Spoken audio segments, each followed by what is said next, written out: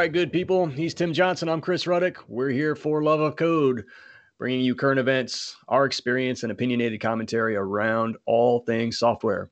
These episodes are brought to you by Prime 3 Software, where Tim and I create purpose-built software to supercharge businesses. Tim Johnson, good day to you, sir. What's up, man? I'm going to ask you a question right off the bat. Uh-oh. What percentage of the internet do you believe is consumed while sitting on the toilet? I can't say 50% because I know, maybe. Netflix chews up a lot. I'm not watching a movie in there. Dude, I find myself grabbing my phone all the time. I'm like, oh, what's on YouTube? So what's new in the news? I just read an article that Walmart's going to be converting their parking lots to pop-up drive-in theaters for the summer. They've got 160 Walmart parking lots looking to do this. I'm not saying I'm a genius, but I might be a genius. I called this. This is on record. I made a video on LinkedIn back in March that Walmart was going to pivot. They were going to reduce their store size so that it's more of a forward staged warehouse. And curbside pickup is going to be a much larger facet of what they do going forward. And then each of these, they would pivot the workforce. So you'd have... I think they said that, I don't know the exact statistics, something like 80% of the U.S. population is within an hour's drive of a Walmart.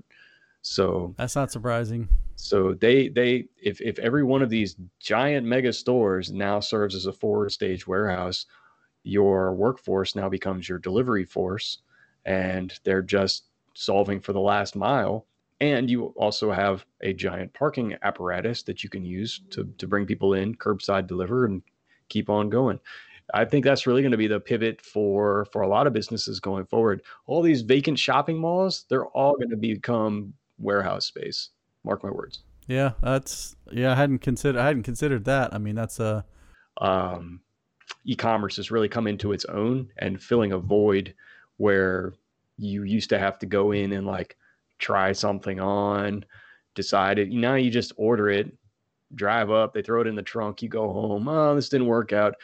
I'll just drop by and drop it off again tomorrow because I'll know I'll be going there for something else, or they'll come pick it up. I think I think we're going to see a much tighter integration between online shopping for groceries, be it for online restaurant, Uber Eats, and all the other Grub, what do they call it? Grubhub. DoorDash. Yeah, I mean, we have made a rapid pivot, and tech has had a heavy hand in it, and I think this is only the first of the innovations that we're going to see. Another news thing I saw was that the U.S. Democrats are putting forth a bill to expand. They just sound like a baseball team. U.S. Democrats. Democrats. Now starting in left field. That they're trying to pass a bill for $100 billion U.S. wide fiber broadband because of what Elon Musk is going to do with Starlink. Man, they're listening to the show. I'm telling you. Yeah, that's got to be. I'm telling you. Nothing like a little bit of competition to bring about some innovation. How many? 100 billion? 100 billion. Hope to pass awesome. The Accessible, Affordable Internet for All Act. Brilliant. I hope it happens. I was like, wow, those are pretty much your exact words. I hope it happens. Go look. I think one of our very early podcasts, we talked about this. If they do it right, it's really ends up just being a subsidy to locality. So some terms that they're looking to level out would be minimum speeds, which would be 100 megabits, which is decent. Currently, the definition of broadband is 25 megabits down and 3 up. This would be 100 down and 25 up. That would be the minimum. What do you know comparatively what like a 2G or a 3G network would be running at? I think 3G is that speed. Okay. Maybe slow. No, 3G might be 5 megabits down I think and it's 1.5 up or something like that. So, I mean, that would be pretty amazing. Yeah, I'm certain that there's more complication than just plugging it in. Oh, no doubt, no doubt. So I mean, you're gonna have, that there are people. I was listening to a podcast yesterday about um, some of the tribal lands where people have to drive for an hour to get to their mailbox. that's nuts. So what are we going to do for them? Like, so maybe that's where Elon fills the gap. And I think, um, you know, maybe they should explore maybe some public private partnerships to provide access in these extreme areas where, running a mile or an hour's worth of conduit might not be feasible. What is old Elon up to nowadays? Have they started testing the Starlink yet? Yeah, I think they've already had preliminary tests. I don't remember all the details. Um, but I know something's out there already. I saw he's celebrating today because Tesla is now the number one auto manufacturer in the world. So that's pretty awesome. I've been a Tesla fanboy since really they were still in research and development. I'm really impressed with how that company, maybe not how well it's been run, but definitely with the innovation and the attitude around shaking up the business. It's kind of funny because I believe their first factory was a former Toyota factory out in, I think it's Fairmont, California or something like that. And then so this last one was that Google is making a competitor to AirDrop called Nearby Share, and it's in beta right now. That you can AirDrop. So you can like you and I can share a photo with you. Like if we were sitting in the same office or something like that, I can send you a picture or send you a contact or a file or anything like that. So we touched briefly on standards a second ago. Today we wanted to get into talking about why standards are a good thing, and we'll focus mostly on API standards. So it's kind of a heady topic, but we've talked about APIs before, and we're gonna talk about APIs a lot because APIs are really the communication channel from system to system that basically can drive one computer to the next. So oftentimes you'll see how's the best way to frame this? Everything that we do derives from an API. So all the information that you see on the screen on a website all feeds to an API. All the information that you see from a phone app drives from the API. Same for the tablet, so on and so forth. API is the central point for accessing information on one of our systems. And we're of the opinion that the user interface on top of that is immaterial. You can switch out the UI with a new, shinier UI, and under the covers, the API remains unchanged. We start with APIs because oftentimes we find that you might not necessarily want to access data as a person through a website. Oftentimes, you might have a business system that needs to talk to our business system without putting a person in the loop. And that creates a ton of flexibility and efficiency and productivity by inter-system communication via APIs. So where did APIs really come from, and what's the importance around them? They kind of have they have a long and a short history. We'll just do the short history today to keep it brief. There was web service description language, WSDLs. Those are Tim's favorite because it's written in XML, and they came into vogue and quickly fell out of vogue because working with XML, while it's a structured language, it's hard to work with. They were superseded by RESTful APIs, which are still the reigning champion. That's what we prefer to use. And we prefer to exchange um, data using the JSON format. That's JSON. That's the JavaScript notation for object notation for describing data. So JSON works really well with computers, and it also, as a side benefit, it works really good when humans are reading it, because inevitably your developers are going to have to be able to look at a JSON and be able to figure out what's going on here. If it was encoded, that makes it a lot more difficult for developers to do integration. Well, so let me jump in here real quick. I think one of the main reasons JSON came to power, as it were, was because at the time a lot of the industry was doing these web services using the web browser. So and they had to have this communication, this translation layer to go from XML to JavaScript back and forth. And so JSON came to be. Doug Crockford actually came up with it and kind of chuckled. You know, every time I say it, I remember a talk that he gave, because he was at the time suggesting to use JavaScript objects to pass data back and forth.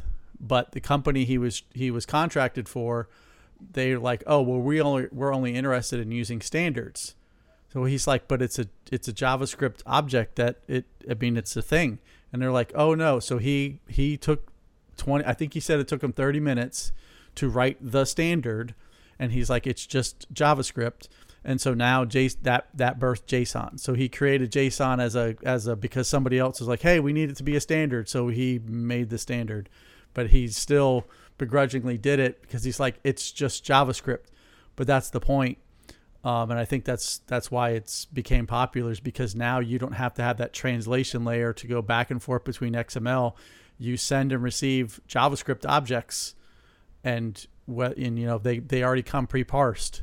And there are some pitfalls with that. I mean, the JavaScript is fairly forgiving, whereas some of your higher order languages are going to have a hard time modeling that in like a Java or in a C#, even a Python, that because the JavaScript language allows you to do some dynamic typing and things that you can't do in a higher order language. So it's not without flaws, but it's a heck of a lot better than anything that's preceded it. GraphQL came out recently, like within past 5 years. It really came into prominence. It still has a pretty significant place in terms of the power that provides to directly access data through your API. And it is a structured language in the same way that JSON is. We're not really going to get into that today. And then even more recently, gRPC came about, which the G stands for gRPC. You got to love that. Can't say that computer science people don't have a sense of humor. gRPC is I call it global RPC. It's designed. RPC means remote procedure call. We used to use it for it would allow you to call different segments of your program remotely. So if I wrote a Java application, I could give Tim the other half of that Java application, and I could call the application piece that Tim had directly from the application that I had, and it would just be backboned by the internet, by TCP. But you ran into all sorts of problems, using the Java example. If Tim had Java 11 and I had Java 7, that could cause complications. If he had a newer version of the application and I had an older version, that could cause problems. if Tim had .NET and I had Java, that would cause a lot of problems.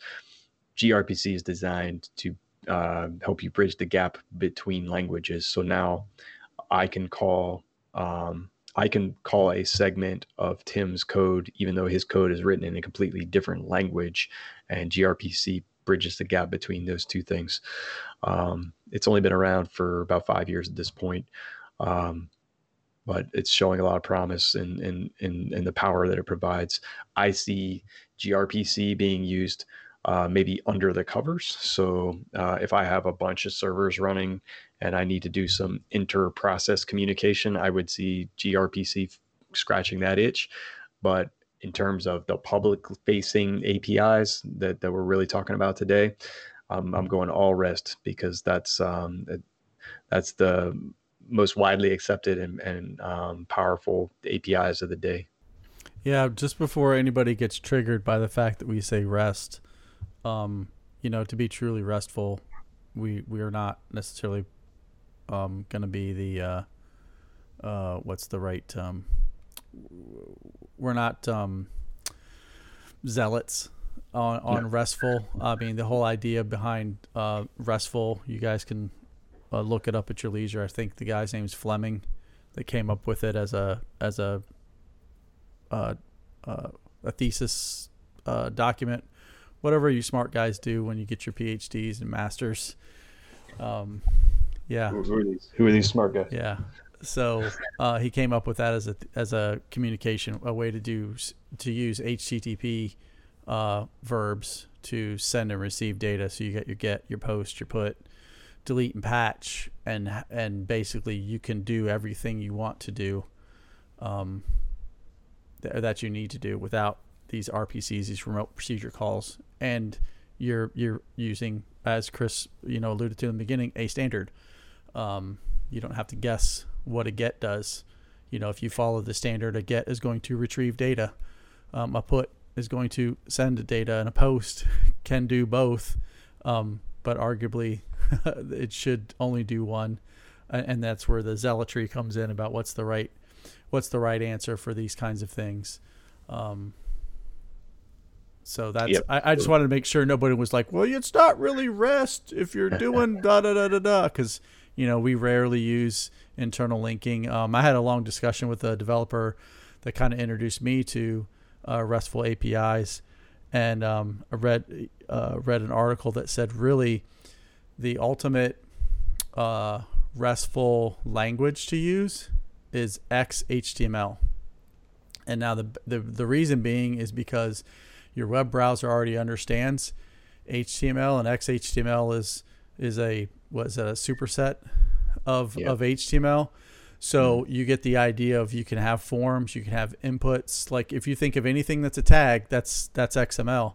And so you could literally, just from doing a get without any UI tweaks or anything like that, you could literally build a RESTful API that it was a full, I think they have them in 5 tiers. It would be a tier 5 where you show it where you came from. Like basically everything you can do is represented on the page per request. And so that language, the preferred, or the language that services all those needs, would be XHTML. So it's kind of funny that JSON is kind of prevalent right now. But again, I think the reason JSON is because you don't have to have that translation layer in between. Right. And who's going to just render up XHTML so it can be rendered raw with no CSS and no nothing? But imagine the possibilities if that was the case. I don't know. I fall on the other side where I don't like, I like my UIs to be responsible for UI stuff, and I like my servers to be responsible for server stuff, and never the two shall meet.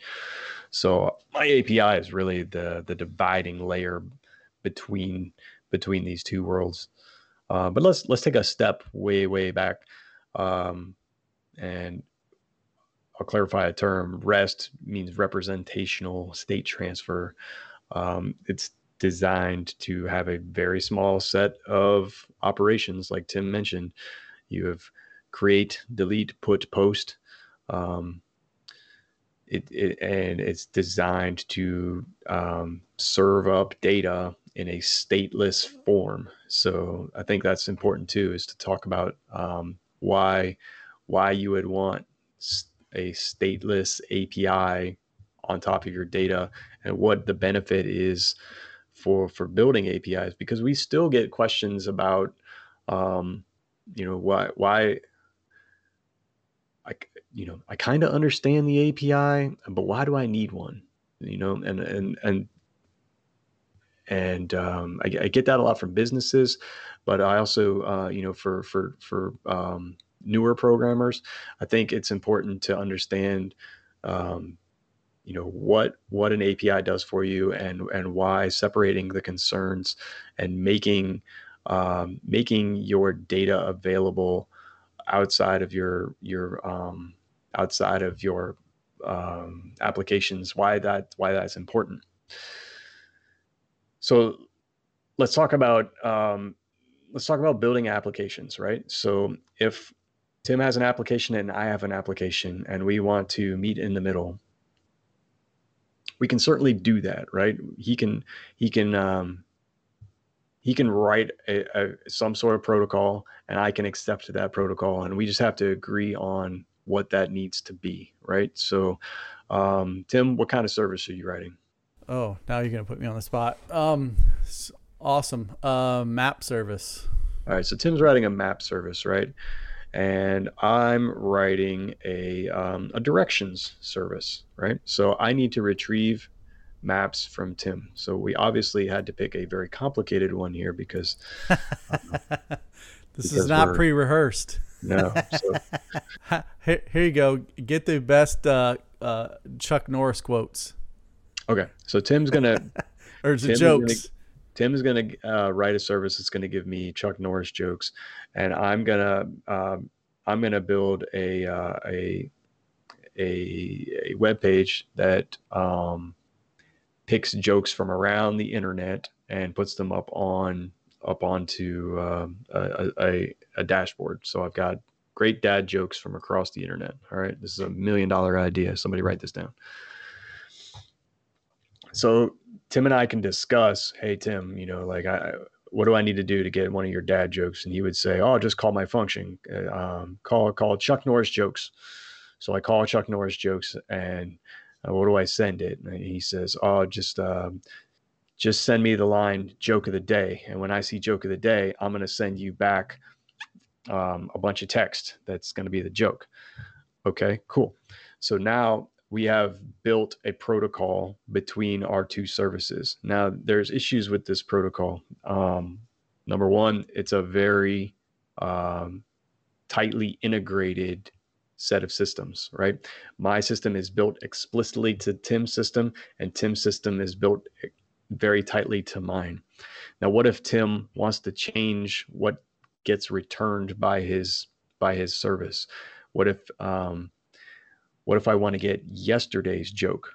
Do I have any options to do that? Well, no. Now we have to negotiate a brand new terms of service, right? So, Tim, how do I get yesterday's joke? Oh, well, send me the line yesterday's joke, and then I'll send you back yesterday's joke. Well, how do I know that you're sending me yesterday's joke? Is there a date stamp on that? No. Now we need to renegotiate what gets returned by his service, right? So I'm going pretty fast. I would not only have to get back from Tim his the joke, but I also have to get back the date that the joke was published. So now I've got to go in and redesign my entire application to accept this new format, and Tim has to redesign his application to accept this new format, right? So now Tim and I, we've got a great joke client service going, but now I want to get jokes from a service from another buddy of ours, right? Well, he has a completely different protocol set up. So now I have to have that same set of negotiations with him to figure out how to get jokes from his service. Now, if somebody else wants to come along and get jokes from Tim's service, he has to have a brand new set of negotiations with them maybe he has to write a brand new service to accept exactly what you can see where this is going. This is a lot of work on both ends of the programming spectrum, right? The client has to work extra hard to figure out the exact dance, and the server has to figure out exactly the same steps in reverse on how to make this connection and exchange data. And that's where software becomes really expensive. And all we're really trying to do is just exchange data between our systems. And that's where standards come in. While you're talking about that, I found the Chuck Norris facts thing. And some of these, they're obviously dad jokes too, but Chuck Norris can kill 2 stones with 1 bird. Chuck Norris got the coronavirus. Now the coronavirus is in isolation. Chuck Norris can kill your imaginary friends. Oh gosh. Chuck Norris is awesome. I actually met the dude twice, actually. Oh wow. I used to do the Chuck Norris karate stuff. Dodgeball championship. Was he in that? Oh, come on. He was one of the judges. I think I've seen Dodgeball once, man. I'll remember that about that is Rip Torn throwing wrenches and stuff at them to make them dodge. Death had a near Chuck Norris experience. That's right. So what's the alternative that I have to building these very tightly aligned systems is it starts with Tim's Chuck Norris service. We would want to design an API that's a protocol that everybody can use.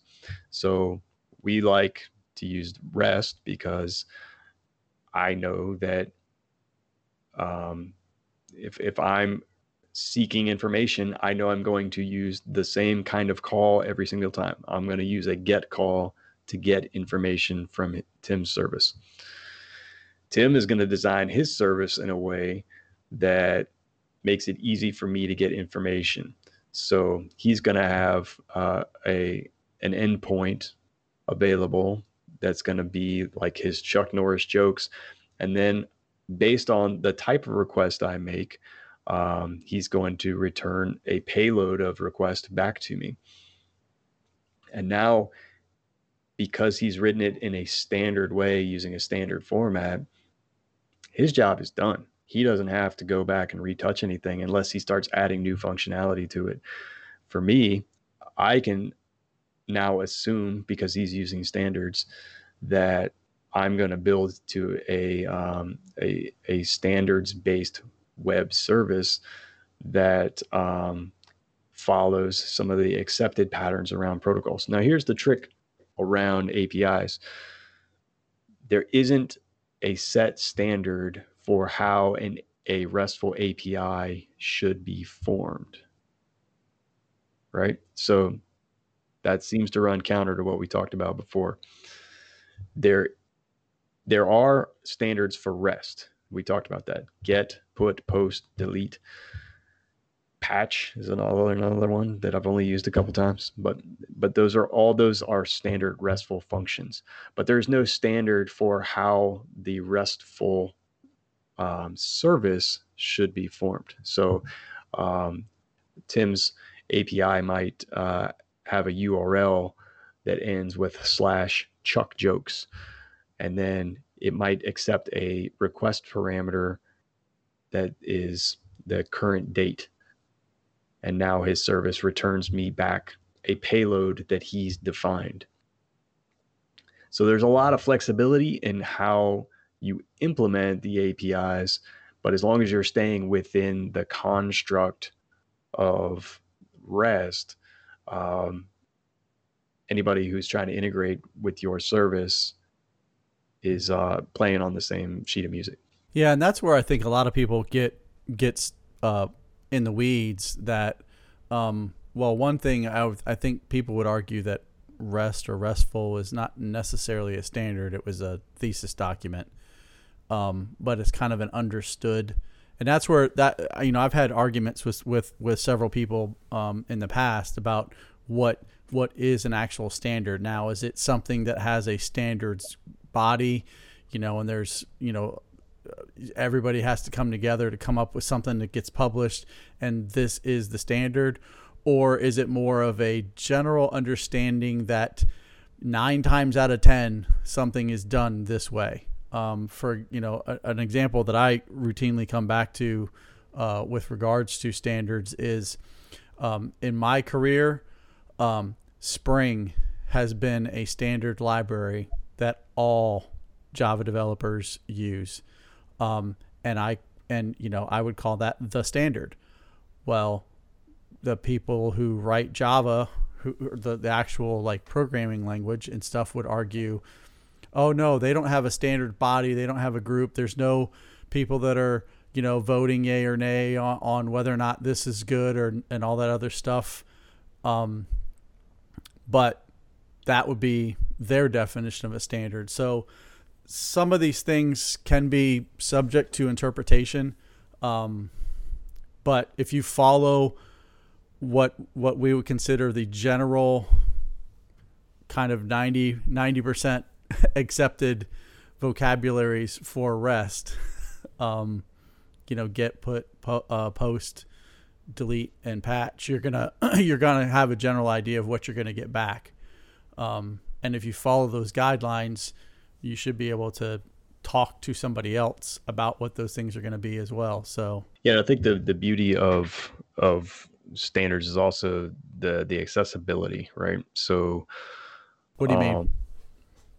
Well, I've worked with web services in the past that are written using proprietary protocols. So the only way that you could be a client of that web service is to use the same technology on both sides of the service. So while it appears to be standards based, the standard is locked down to a certain implementation. And that really erodes the purpose of having an API. The notion being, you want to be able to, you want anyone to be a client of your application. Now that could be a web page, that could be a mobile phone, that could be another system written in any language that could feasibly support making a web service call. We make web service calls using like the Chrome browser. We make web service calls from the command line using a curl command. So anyone should be able to be a client of your web service without having to be locked into a specific technology. And that's where you have to be kind of selective around the standards that you're choosing to implement. But I think in general, we seek out standards that are open and available to all, and that's why we see a lot of value in using RESTful services and using JSON payloads. Yeah, and even to even drill further into that, there's standards within REST that you can kind of, so REST didn't necessarily describe every way a specific data type should be, what linking is supposed to look like, how that things get solved. So I mean, some of this stuff is still kind of up in the air. There is a standards group that talks about RESTful JSON, and man, I'm struggling to remember what that is, but they're trying to come up with a standard that would allow someone to understand, like, oh, if I want to add a link to the next object or something like that, here's the accepted standards to providing a link. And I say that because I've seen implementations that have the follow-on link like embedded in the header. I've seen them also created an actual self-ref tag or something like that as part of the payload. So I mean, there's several different ways to solve some of these things once you actually drill down into RESTful that still need to get ironed out. But I think go ahead. in my mind, I think about it as one of these like boxes from the post office where, if it ships, it fits, right? So, so, so REST is the box, and whatever you put in the box is up to you. But on the outside of the box, you need that it's going to be a certain dimension. You're going to have a certain address that you're going to put on it, and it's going to be shipped there. Um, by ground transportation, and then everything else, whatever's in the box, that's up to you.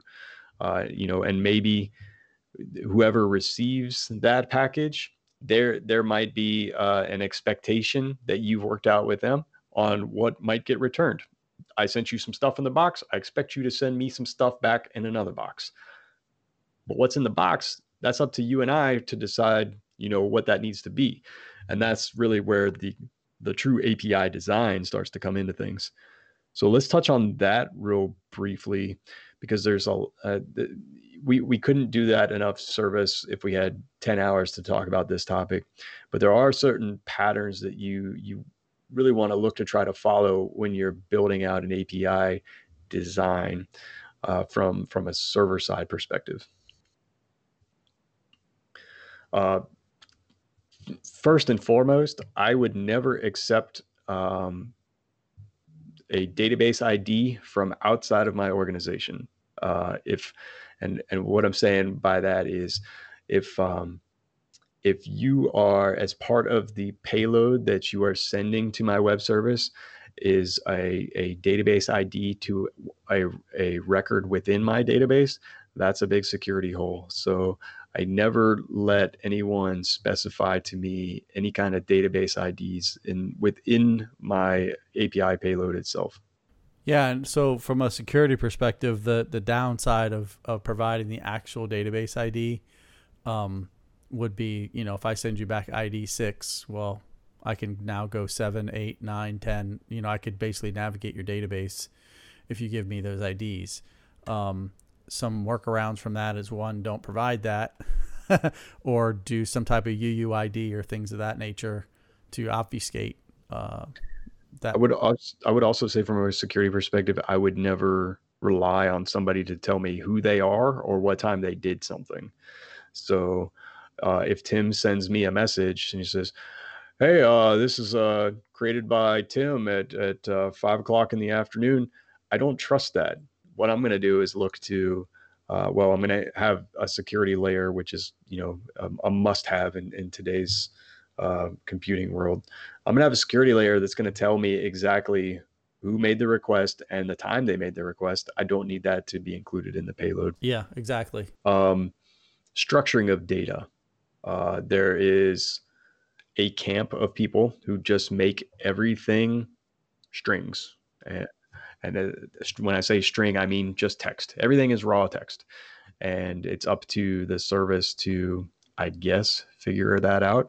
But the whole purpose of an API is to use typed data. So if the service now has to go in and turn all the strings, the text that says 1, 2, 3, 4, 5 into the number 1, 2, 3, 4, 5. A couple of issues there. One, security issues, right? So somebody could put a bad payload in there. I'm expecting a number in this field, and you put in abracadabra. My system doesn't know how to interpret that. So either I'm going to get a failure when I'm converting, or I'm going to get a failure when I'm trying to store it into like a database record or work with that data. And now I've got an internal failure based on the information that came across that could easily have been solved by just using typed data. Yeah, you get the benefit of a lot of tools, especially in Java, will try and do the typing up front and won't actually make it into your service call because you've passed in letters into a number field, and it will automatically get kicked out as a bad formatted message. So you get a lot of those benefits, making sure the data type is representational. We also see, I don't know why this keeps happening, but date and time formats is seems to be a bone of contention. For whatever reason, people want to just send across uh, the text of a date string. It might just say 2020 slash /05 slash 10. Well, I don't know what that means, and neither does the client. When we say, what did I say, /05 slash 10, are we talking year, month, date? Are we talking year, date, month? When you use typed data, you strip away some of the ambiguity around what's coming across as a string, and now you don't have to force your client to format to to a specific date-time format that you expect, and conversely, it eliminates errors that they might introduce by using the wrong format. So use please use strongly typed payloads when you're designing your API. So it's ISO 6801 is the right one. And if anybody wants to argue, I'll give you Chris's email address. Another thing, like, think about time zones.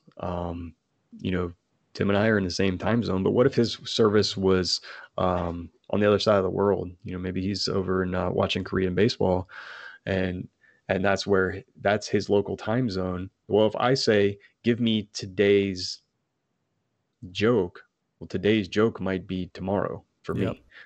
So use a format that is going to be globally accepted. Universal time code is a real easy way to solve that problem. And then it's easy for me as the requester to convert to universal time code, my time to universal time code, and it's easy for Tim's service as the server side to interpret that as well. Well, it's built into the client. So, I mean, think of UTC time as a common time for everybody. And so if I have a timestamp that I'm trying to save something, for example, we do a lot of transportation logistics stuff. They want to know, hey, when did this thing ship? Well, if I store it as Eastern Standard U.S. time, what time is that in China where I'm actually interested in it, or vice versa? We got a request about that a couple months ago, and the customer is receiving a time on a delivery time from a data stream that they're getting, but there's no time zone, so they don't know who what they're having to do is look up the customer's site by zip code to determine what time zone they're in, to then correct the times that they're receiving through their data stream. And they're making an assumption of what that time is on the data stream. Right. So that could have easily been solved within the API itself by just using a standardized time zone. And I can tell you from my experience, time zones, dates and times, those take a large amount of effort to get right once you don't use UTC time. There's a lot that goes into it because there's several countries. Well, like Arizona doesn't utilize daylight savings time. You've got other countries. I think there's a couple. I don't know what they're considered provinces or whatever in India that are 15 minutes off of. So if it's 4:30. Your time, it's 4:45 their time, for example. So, I mean, time's a very tricky, complicated entity. So if you can have a standard time that's agreed upon, UTC time is, I think I would advocate, is the best one to use. Yeah, and as a developer and a maintainer of service, you'd much rather spend your time solving, business problems than you would trying to geo-rectify times because the signature of your service introduced to this problem. So save yourself some headaches, save your customers some time to by just thinking this through before you implement. Yeah, and I don't know if you're going to get to it, but I'll just mention that when Yeah, it please.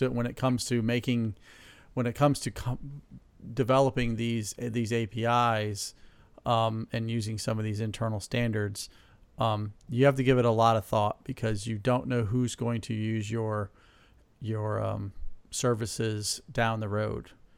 And Yeah, you that's bump true. into one of these date bugs, or what would be considered a date bug, where everything you haven't taken time zone into factor, and you're just like, hey, it's 10 o'clock daylight savings time, Eastern Standard. Right. Like, what 10 o'clock of what? Oh crap! Now I got to change it.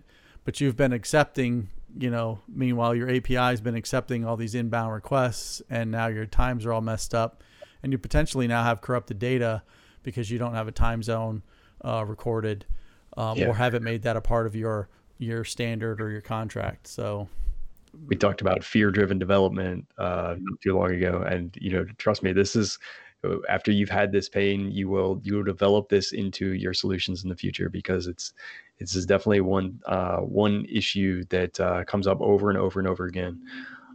now, generally, the workaround is, well, you just version up your API, and now API number 2 True. now supports UTC time. But how do you force the other people not to use the other API? And maybe it's been out for a year, and now you've introduced this new thing. So some of these require you to have some thought up front, and have some considerable, just not whip it out there, because I don't know that Chris has used the term contract.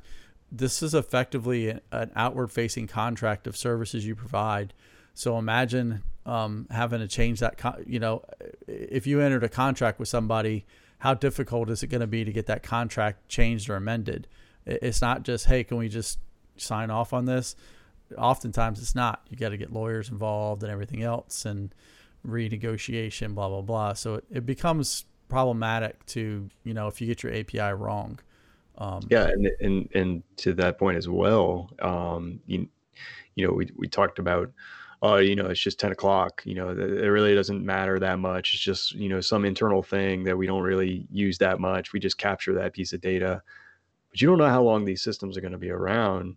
You might write a throwaway service, in your opinion, that is just a stopgap, to help a client out, and the next thing you know, this is the system of record for the next 15 years, and the piece of data that that you thought was inconsequential is now the heartbeat of the whole system.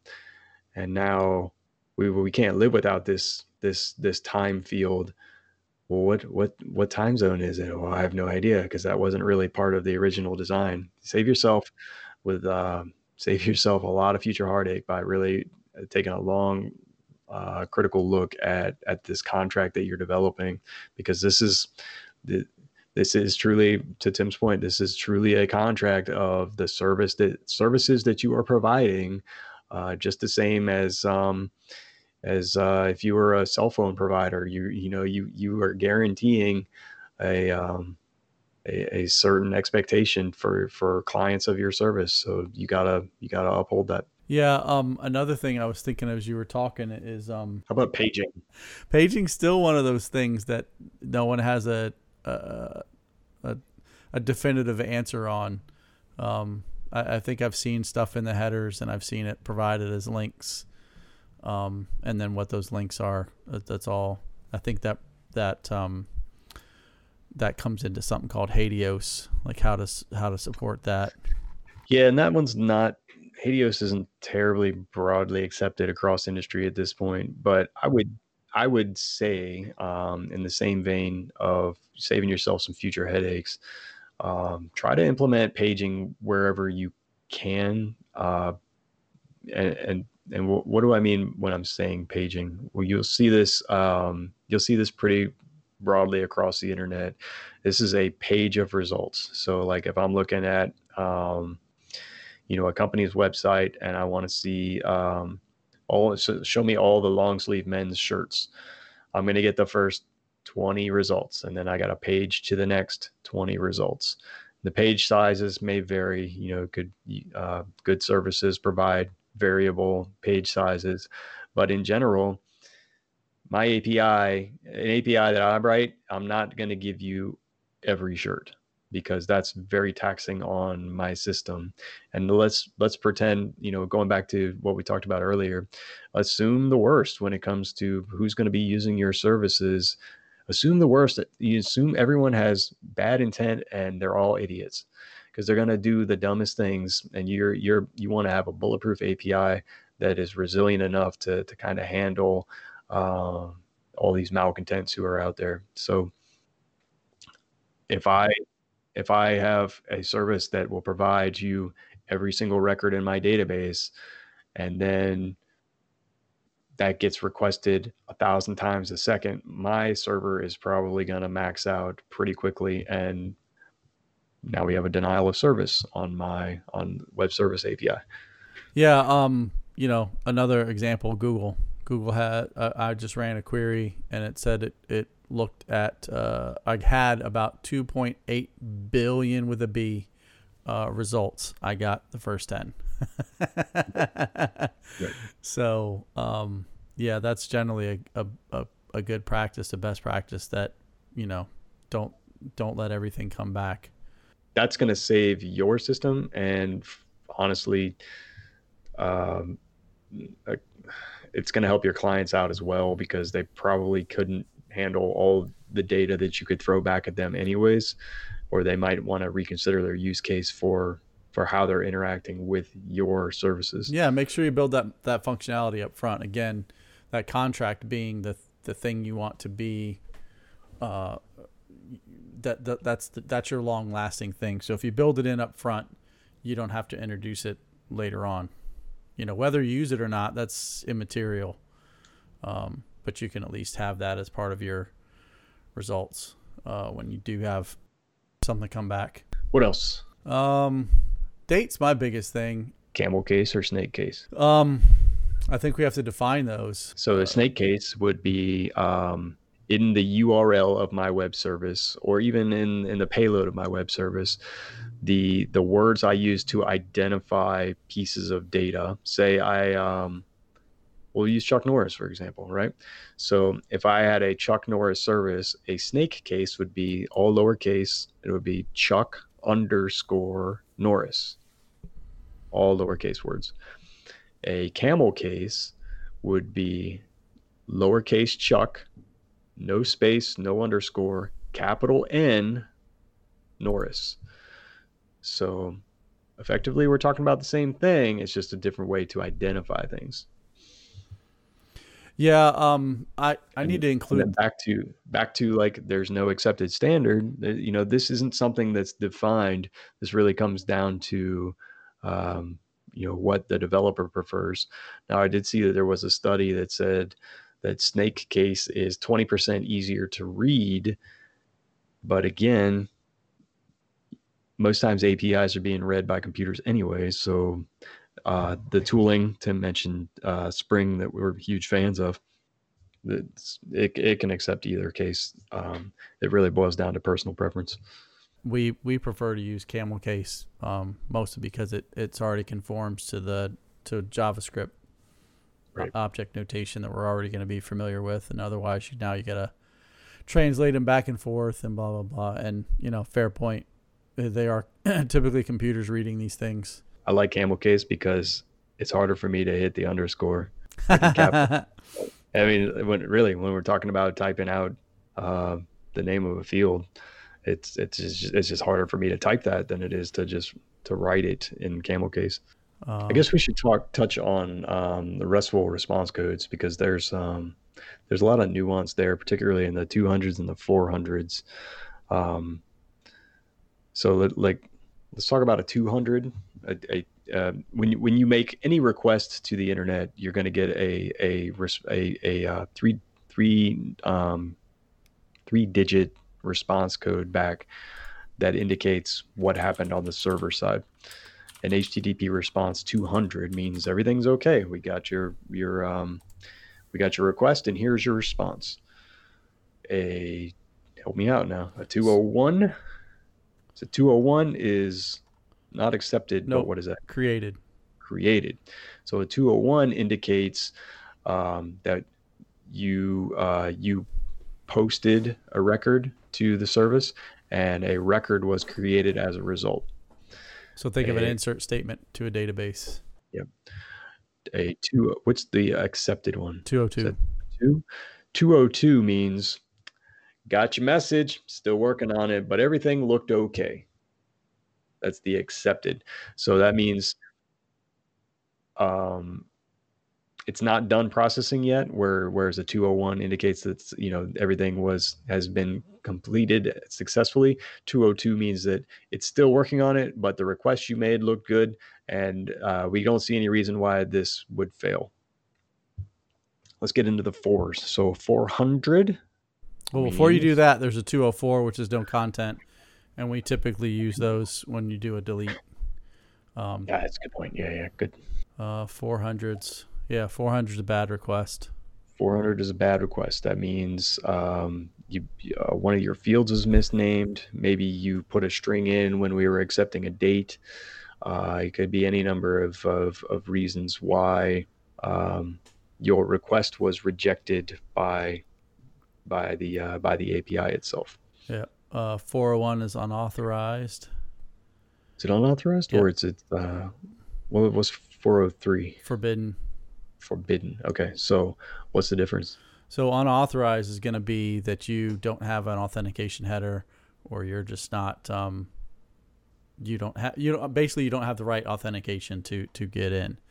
Forbidden is going to be you might be authenticated, but you don't have permission to see.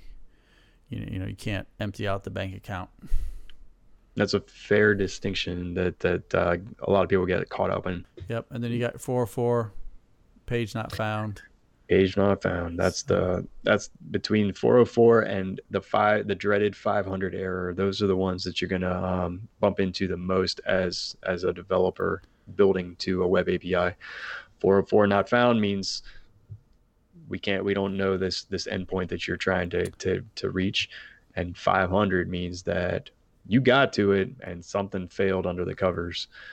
And that's when you need to start talking to the service provider and finding out, well, what crashed that you didn't tell me about. Yeah, and sometimes, to go back to 404, I don't know that anybody's solidified on the right answer for that. So you can think of a 404 as I wanted to get to a resource. Say I wanted to get to somebody's employee record or something, and I've fat fingered the name or something like that. And so I go to call the API, and it's like, hey, go look up Chris's information, but I spelled Chris with a K. And it's like, hey, I don't know who Chris is. Should that return a 404, or should that just return an empty object? I think sometimes I lean to the 404, but I mean, I can be convinced to return an empty object. I don't. And that again, back to this all boils down to your implementation. You can see that APIs have, they are truly up to your making. So you have a lot of latitude to determine, what the signature of your web contract needs to be. And they shouldn't really be entered in too lightly. But they are extremely, extremely powerful. And I think that every business should be looking to expose their APIs to the broader world.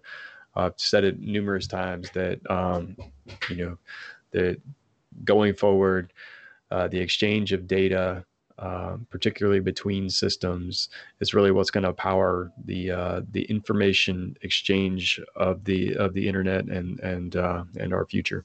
Yeah, one thing I think that I'm not sure was mentioned, but in the vein of trying to have interfaces to everything, the closer you stay to an accepted standard, or an actual true up like one of these ISO date stamps or something like that, the closer you stay to some of that stuff, the less someone else who's trying to implement a client to your endpoint has to, try and decipher. They have to maybe rely less on documentation because they understand, hey, if you're sending me a date, I know it's going to be in this format. If you're sending me a string, it's going to be this. And there's a lot of stuff that gets the expectation of what kind of stuff I'm going to have to deal with has to go away, and really you get to focus on, well, what kind of information am I able to get back from this? I generally look at these endpoints as data types. That's not the right word.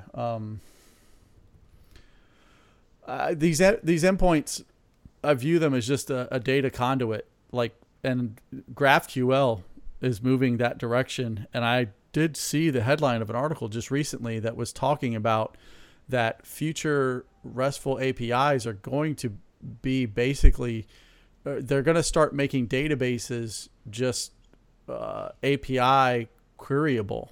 So you don't even have to learn SQL.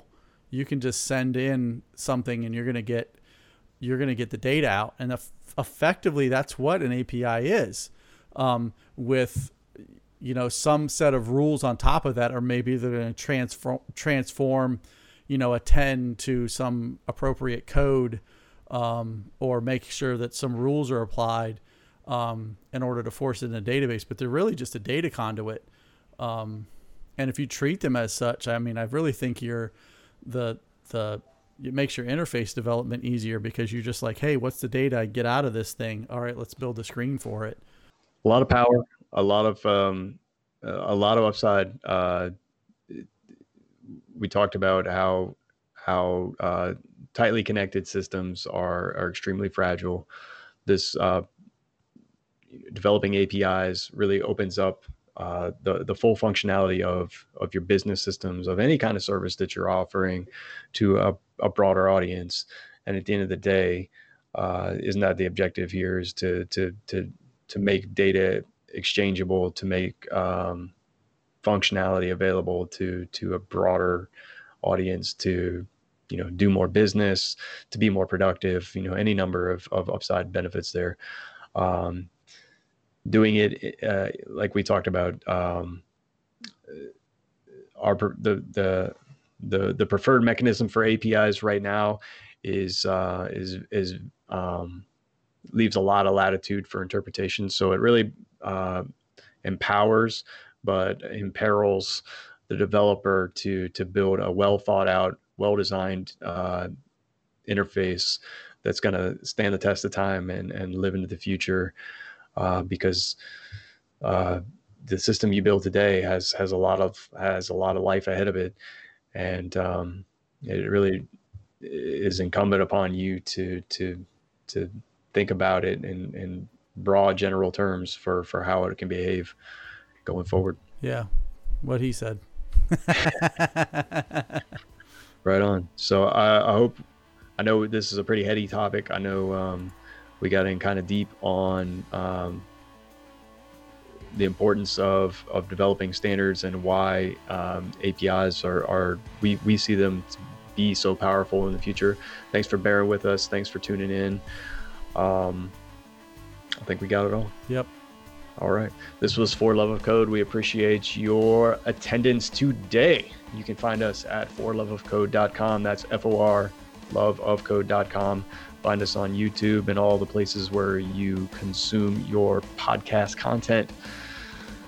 He's Tim Johnson. I'm Chris Ruddick. Be kind. Have fun. See you, everybody. Get back to work.